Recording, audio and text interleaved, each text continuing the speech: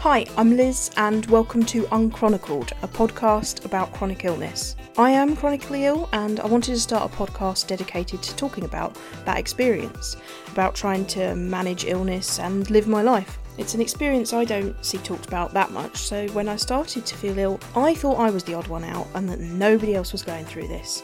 Turns out that's just not true, so I thought I'll just talk and I'll see if that helps anyone out there feel less alone. It isn't because I have all the answers. I don't have an exercise regime or some magic vitamins to sell you. I don't have a religion, even a wellness philosophy that makes it all go away. I'm not laughing at you if you have found something that helps you. The point is, I don't believe there's one answer for everyone.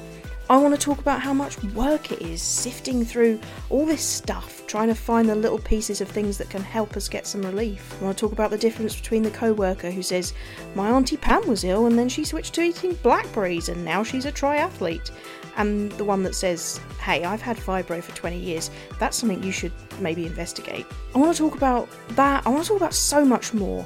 Everything about a society that disbelieves us, sidelines us, places blame on us when we just don't get better. I hope this podcast will be funny and uplifting at times, and other times it may be a bit sad. I promise to warn you if it gets really dark.